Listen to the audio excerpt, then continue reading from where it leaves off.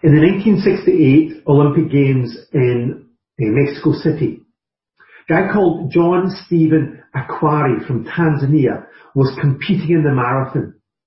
Early on in the race, however, he was bumped by another competitor and fell, banging his head and his shoulder and dislocating his knee. But that didn't stop him. After getting some quick first aid, he got up and kept on going. He was determined to finish his race. So this guy, even though everyone had finished, even though it was already getting dark and the stadium was beginning to empty, and even though he was in great pain, Akwari was committed to finish the race. That's because he said that he had been sent by his country not to just run the race, but to finish the race. And in his life and ministry, Jesus showed that very same commitment to complete the work that he'd been sent by his Father to do. And because of this, our lives can be transformed. And so this morning we're just going to celebrate that it is finished. And we're going to read from John chapter 19, verse 28 down to verse 37. Later, knowing that all was now completed, and so that the scripture would be fulfilled, Jesus said, "I am thirsty." A jar of wine vinegar was there, so they soaked a sponge in it, put the sponge on a stalk of the hyssop plant, and lifted it to Jesus' lips. When he had finished the drink, Jesus said, "It is finished." With that, he bowed his head and gave up his spirit. Now it was the day of preparation, and the next day was to be a special Sabbath. Because the Jews did not want the bodies left on the crosses during the Sabbath, they asked Pilate to have the legs broken and the bodies taken down. The soldiers therefore came and broke the legs of the first man who had been crucified with Jesus, and then those of the other. But when they came to Jesus and found that he was already dead, they did not break his legs. Instead, one of the soldiers pierced Jesus' side with the spear, bringing a sudden flow of blood and water. The man who saw it has given testimony, and his testimony is true. He knows that he tells you the truth, and he testifies so that you may also believe. These things happened so that the scripture would be fulfilled. Not one of his bones will be broken. And as another scripture says, they will look on the one they have pierced. Across the Gospels, there are 7 recorded sayings of Jesus from the cross. And John records 3 of them. And the last of these is translated here as "it is finished."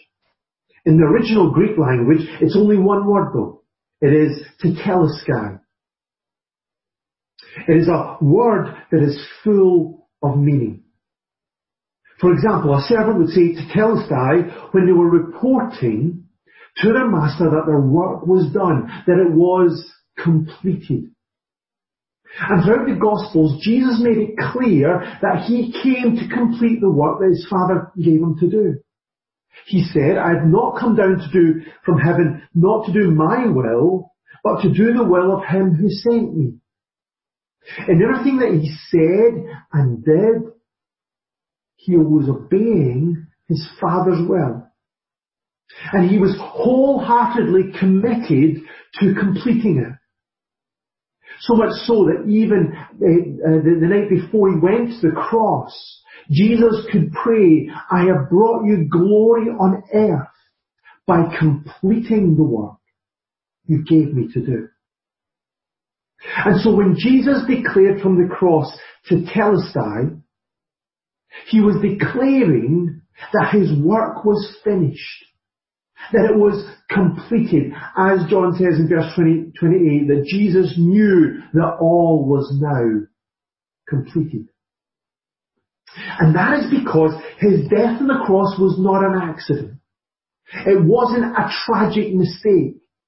Instead, it was the focus, it was the goal of his mission. He was sent as the Lamb of God who takes away the sin of the world, as John 1:29 says. He came as the good shepherd who lays down his life for the sheep, as Jesus said in John chapter 10.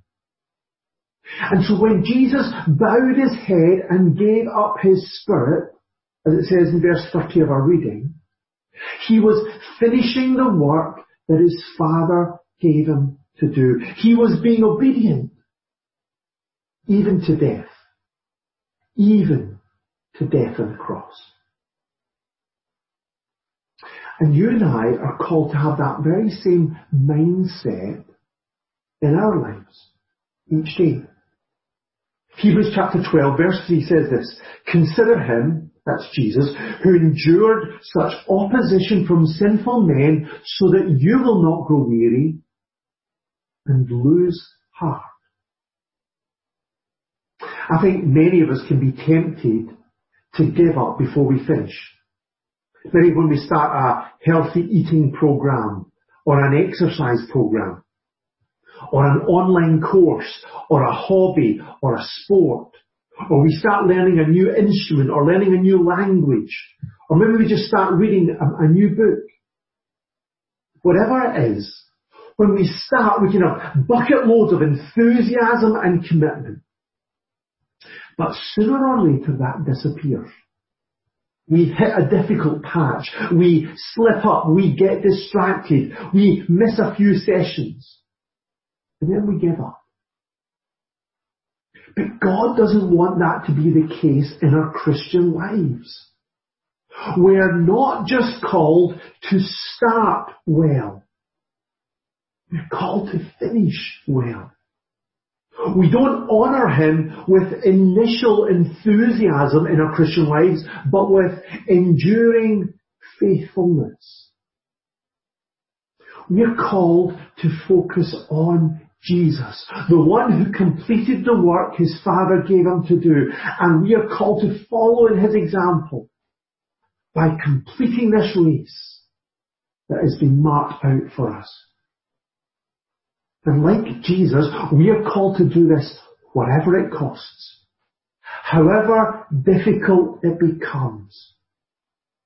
And that's because finishing what God has called us to do is always worth it.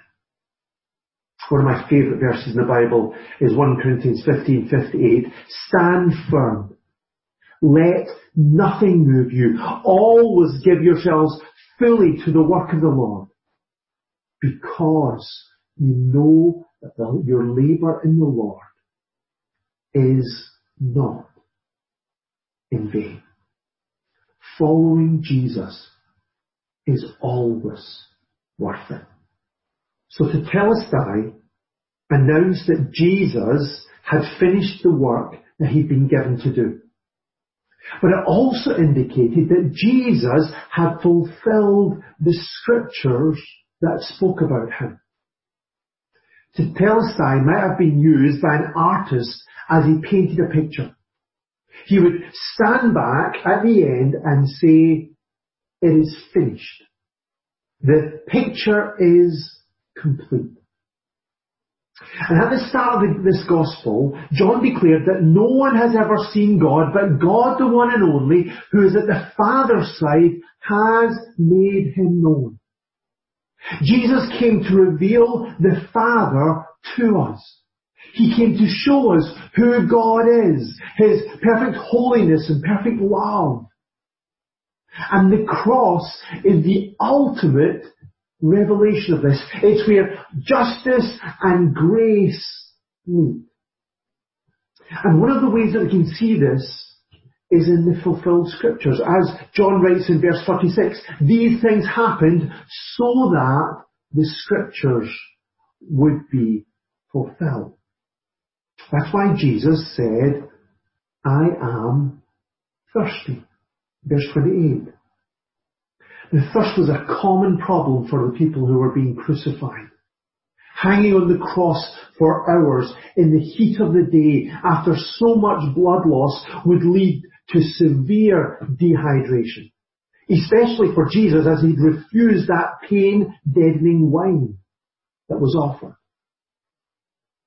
King David, many years before that, prophesied about that thirst when he wrote in Psalm 22, My strength is dried up like a potsherd, and my tongue sticks to the roof of my mouth.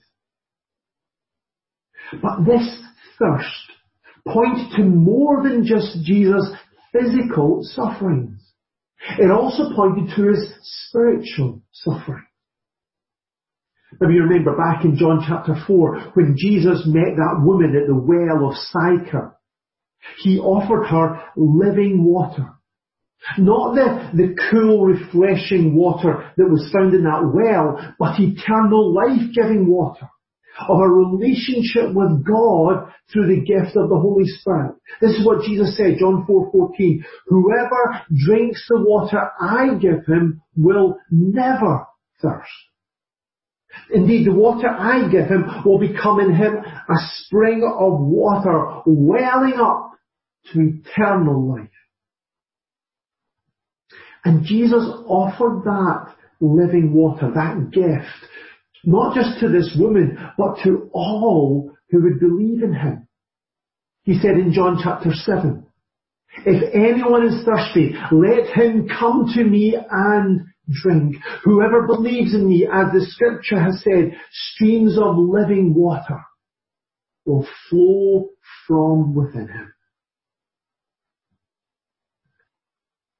So how could the one who promised to be able to quench our spiritual thirst also be the one who is experiencing such desperate thirst himself? Well, that's because in those 3 hours of darkness, as Jesus was on the cross, Jesus took upon himself our sin. And he experienced that separation from the Father that we should have deserved. He experienced our hell. And so again, David in another Psalm, Psalm 69 in prophecy, he said, I'm worn out calling for help. My throat is parched. My eyes fail looking for my God. So in declaring his thirst here, Jesus was pointing us to the reality that he was being forsaken in our place. He was suffering what we deserved. He was experiencing that overwhelming thirst for God so that we could be satisfied with God. And this reality was further revealed by the soldiers' response. Look at verse 29 in our reading. It says a jar of wine vinegar was there, so they soaked a sponge in it, put the sponge on the stalk of the hyssop plant, and lifted it to Jesus' lips. Now again, this is a really significant act. In giving this cheap wine vinegar to Jesus to drink, the soldiers were again fulfilling the messianic prophecy in Psalm 69. David had written, they put gall in my food and gave me vinegar for my thirst. But also, in using the hyssop plant to put the sponge on and lift it up to Jesus, they were again pointing to the deeper significance of what was happening here. That's because hyssop was used in the Old Testament. It was used in the Old Testament purification rituals. It was also used to put the blood of the Passover lamb on the doorway of the Israelite houses to protect them. So way back in Exodus chapter 12, it said, take a bunch of hyssop, dip it into the blood in the basin, and put some of the blood on the top and both sides of the doorframe. So we're again pointed to the fact that on the cross that day was the true and the ultimate Passover lamb. The one who was dying so that we could be cleansed in God's sight. And so we could be welcomed into God's presence. And this is also pointed to, this is also revealed through the other fulfilled scriptures in our passage. And this time they were not just fulfilled, they weren't fulfilled by Jesus in speaking, saying, I am thirsty. But they were fulfilled by the Jews and by the Romans after Jesus had died. So John chapter 19 verse 36, not one of his bones will be broken. A fulfillment of Psalm 34 and 20. And then verse 37, they will look on the one they have pierced, which is a fulfillment of Zechariah 12 and 10. Now we'll look at what those scriptures reveal to us in just a few minutes. But I want us to see what is happening here. These scriptures were written about 500 BC in the case of Zechariah, about 1000 BC in the case of the Psalms, and 1500 BC in the case of Exodus. And yet on the cross, Jesus fulfilled them all. What he did, what was done to him by others, wasn't random, but rather it was the fulfillment of God's plan. As Peter declared at Pentecost, this man was handed over to you by God's set purpose and foreknowledge. And today for us, I think it's a really powerful reminder that God keeps his promises. So when we read the promises in our Bibles today, we can be encouraged to trust in them, to depend on each and every one of them, even if we cannot see how they're being fulfilled. Because the Lord is faithful to all his promises, and he's loving towards all he has made, as Psalm 145 says.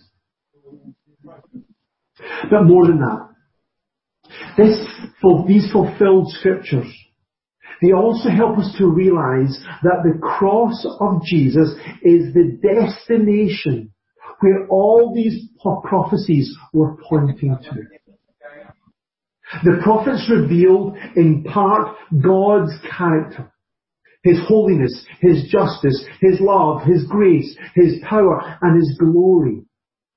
But that revelation was completed in the person of Jesus. Again, the book of Hebrews, this is how it starts.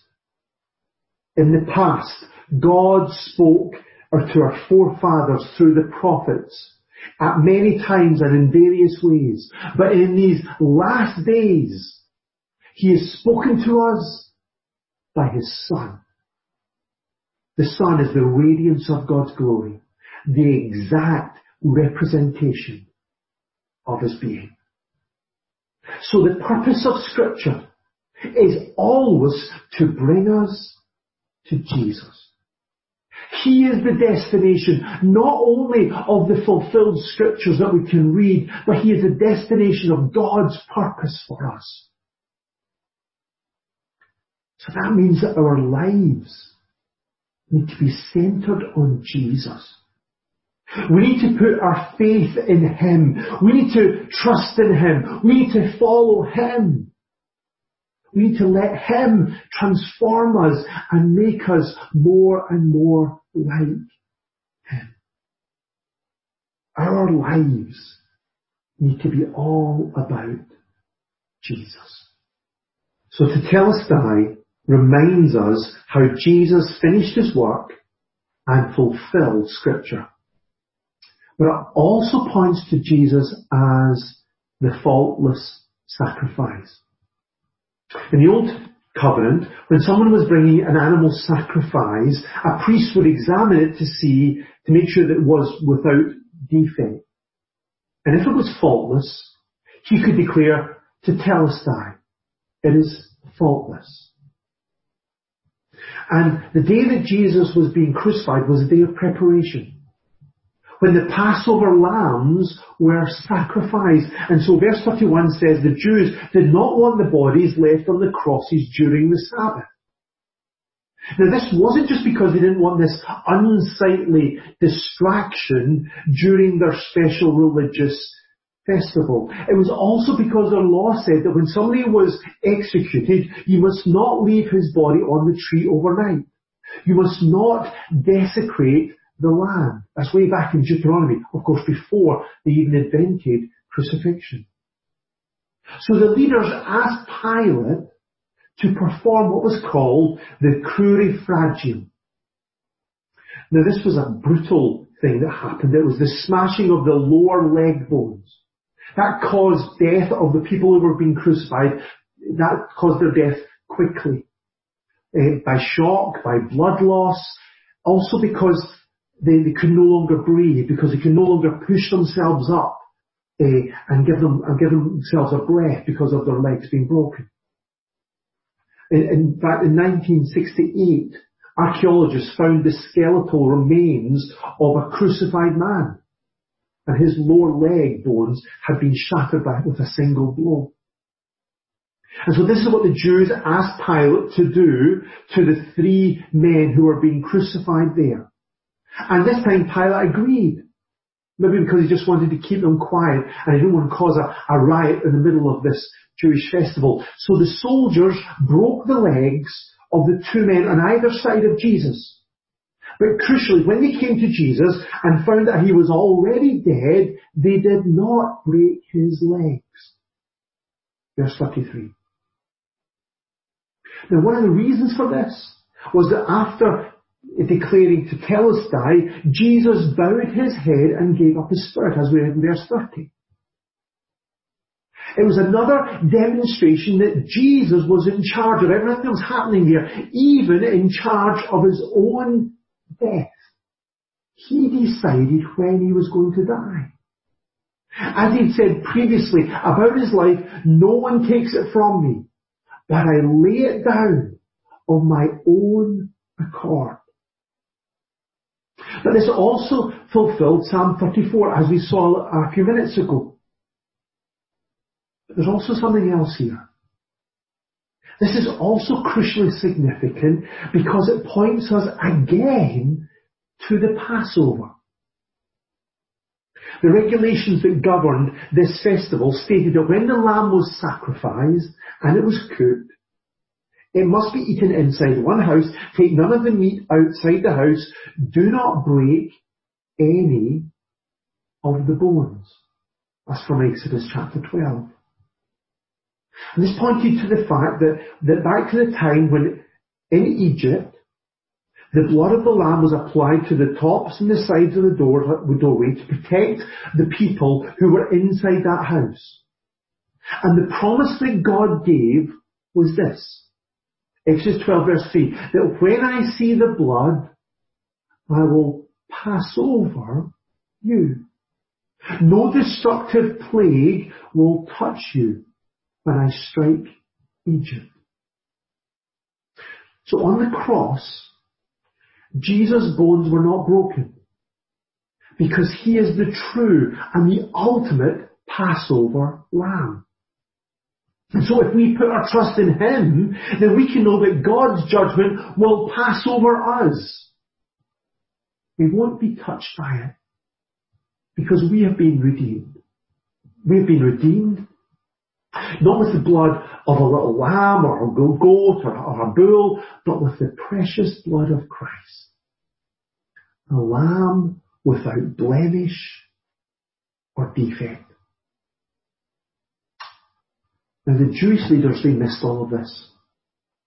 They just wanted to hurriedly get Jesus off that cross and they could get on with their feast and with its ritual and with its ceremony. They wanted to get rid of Jesus so they could enjoy the Passover. They wanted the sign, the symbol, but missed the salvation that it pointed to. They failed to realize that, as Paul said in Colossians chapter 2, verse 17, that these celebrations, these festivals, these rituals, these sacrifices, these are a shadow of the things that were to come. The reality, however, is found in Christ. And sadly, many people make that same mistake today. They go through all the religious rituals and ceremonies that in some way harken back to the Old Testament times and the Old Testament ways. And they think that all of these rituals and ceremonies will make them right with God. But they fail to come to Jesus and accept the sacrifice that He offers through His faultless sacrifice. So let's not do the same as that. Let's not focus on the shadow, on the symbol, on the signs today, and miss out on the reality. Instead, let's focus on Jesus and what He completed for us when He died on the cross for us. There's just one more aspect of tetelestai that I want us to see. Merchants would use this word when a bill was paid. Papyrus receipts have been found that had tetelestai written across them. It meant that the debt was paid in full. When the soldier decided not to break the legs of Jesus, one of the soldiers pierced Jesus' side with a spear, bringing a sudden flow of blood and water. And as we saw earlier, this fulfilled the prophecy of Zechariah. But it was also deeply significant for John, who saw it. He emphasized that his testimony of blood and water coming from Jesus' side was true. And it was a crucial part of the evidence that he was presenting in his gospel to bring us to faith. He testifies, verse 35, so that you also may believe. So what does this point to? Well, lots of people have had different ideas about what the meaning and the significance of this blood and water coming from Jesus' side was. Some see it as a symbol of both our justification and our sanctification. Others see it as a symbol of the gift of the Holy Spirit, that living water coming from the side of Jesus as he died. Others see it as evidence, kind of physical evidence, medical evidence, that Jesus died of a broken heart, so that his pericardium was full of blood and serum. But whether those things are true or not, I think we can say with certainty the evidence that John presents here shows that Jesus was a real human being who died a real human death. And that is crucial, because there were many in John's day who claimed that Jesus did not have a human body, that he was some kind of spirit being. But the humanity of Jesus is just as crucially as important as his deity. That's because only as fully God and fully man could Jesus die in our place. Excuse me. Romans chapter 6 and 23 says the wages of sin is death. And so in order to rescue us from our sin, Jesus had to pay that debt. He had to die. He had to become sin for us, experience that separation from God that we deserved, and yet to die in our place. This is what Hebrews chapter 2 verse 14-15 says. Since the children are flesh and blood, he too shared in their humanity, so that by his death he might destroy him who holds the power of death, that is the devil, and free all those who all their lives were held in slavery by their fear of death. And so when Jesus declared tetelestai, it is finished, and then bowed his head and died, he was declaring that our sins had been paid for in full. No other sacrifice is needed. No other priest is needed. No other altar is needed. No other payment is required. No other effort is necessary. It is done. It is completed. Our sin is paid for in full and will forever remain paid for. Our forgiveness is secure. Our salvation is accomplished because He has appeared once for all at the end of the ages to do away with sin by the sacrifice of Himself. And so today, folks, we can celebrate that it is finished. Jesus has finished the work that His Father gave Him to do. He has fulfilled Scripture, revealing the Father to us. And through His faultless sacrifice, He has fully paid the price of our salvation. And so we don't need to do anything to earn it. We could never do enough good to deserve it. We don't need to have to be afraid of losing it. All we need to do is by faith accept it. So let's today again put our faith in the finished work of Christ. Receive the forgiveness, the salvation that Jesus paid for in full. Rest in that. Celebrate that Jesus declared it is finished. And live in the joy and the freedom that Jesus won for us on the cross. Let's pray. Father God, we just thank You. We thank You so much for this declaration from Jesus on the cross, that it is finished. Father, thank You that we can celebrate today that Jesus came to do Your will, and to fulfill it and to complete it, and that He did. He was obedient even to death on the cross. We celebrate that, Lord. And Lord, we pray You'd help us to follow in His footsteps, to follow His example of completing the work that You've given us to do, running that race that You've marked out for us. Help us not to grow weary and lose heart.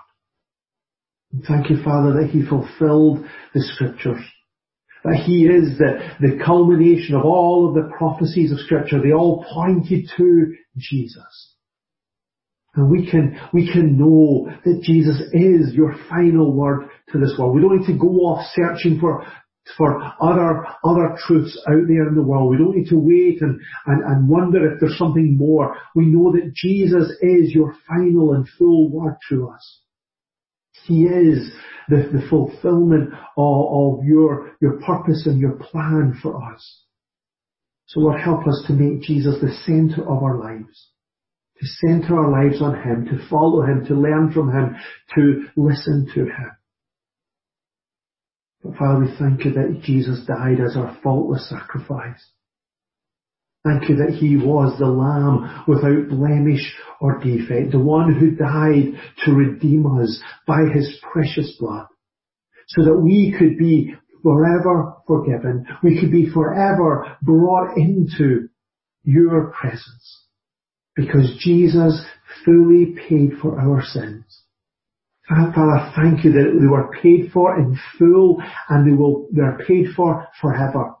That we don't need any other sacrifice. We don't need any other priest or mediator or any other altar or any other ritual. Lord, thank You that Jesus is enough for us. So Lord, help us, each one of us who have trusted in Him, to rest on that truth, to live in the joy and the freedom of it. And if anyone is here today who hasn't put their trust in Jesus, Lord, I pray that You would help them to just accept it for themselves for the first time and enter into this freedom and into this forgiveness that Jesus paid for in full on the cross. And they don't need to worry about it. They don't need to try to earn it. They don't need to be afraid of losing it. They can just rest in the salvation that Jesus bought for us through His death. Lord, we just thank You that it is finished.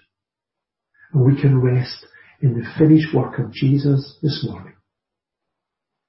In Jesus' name we pray.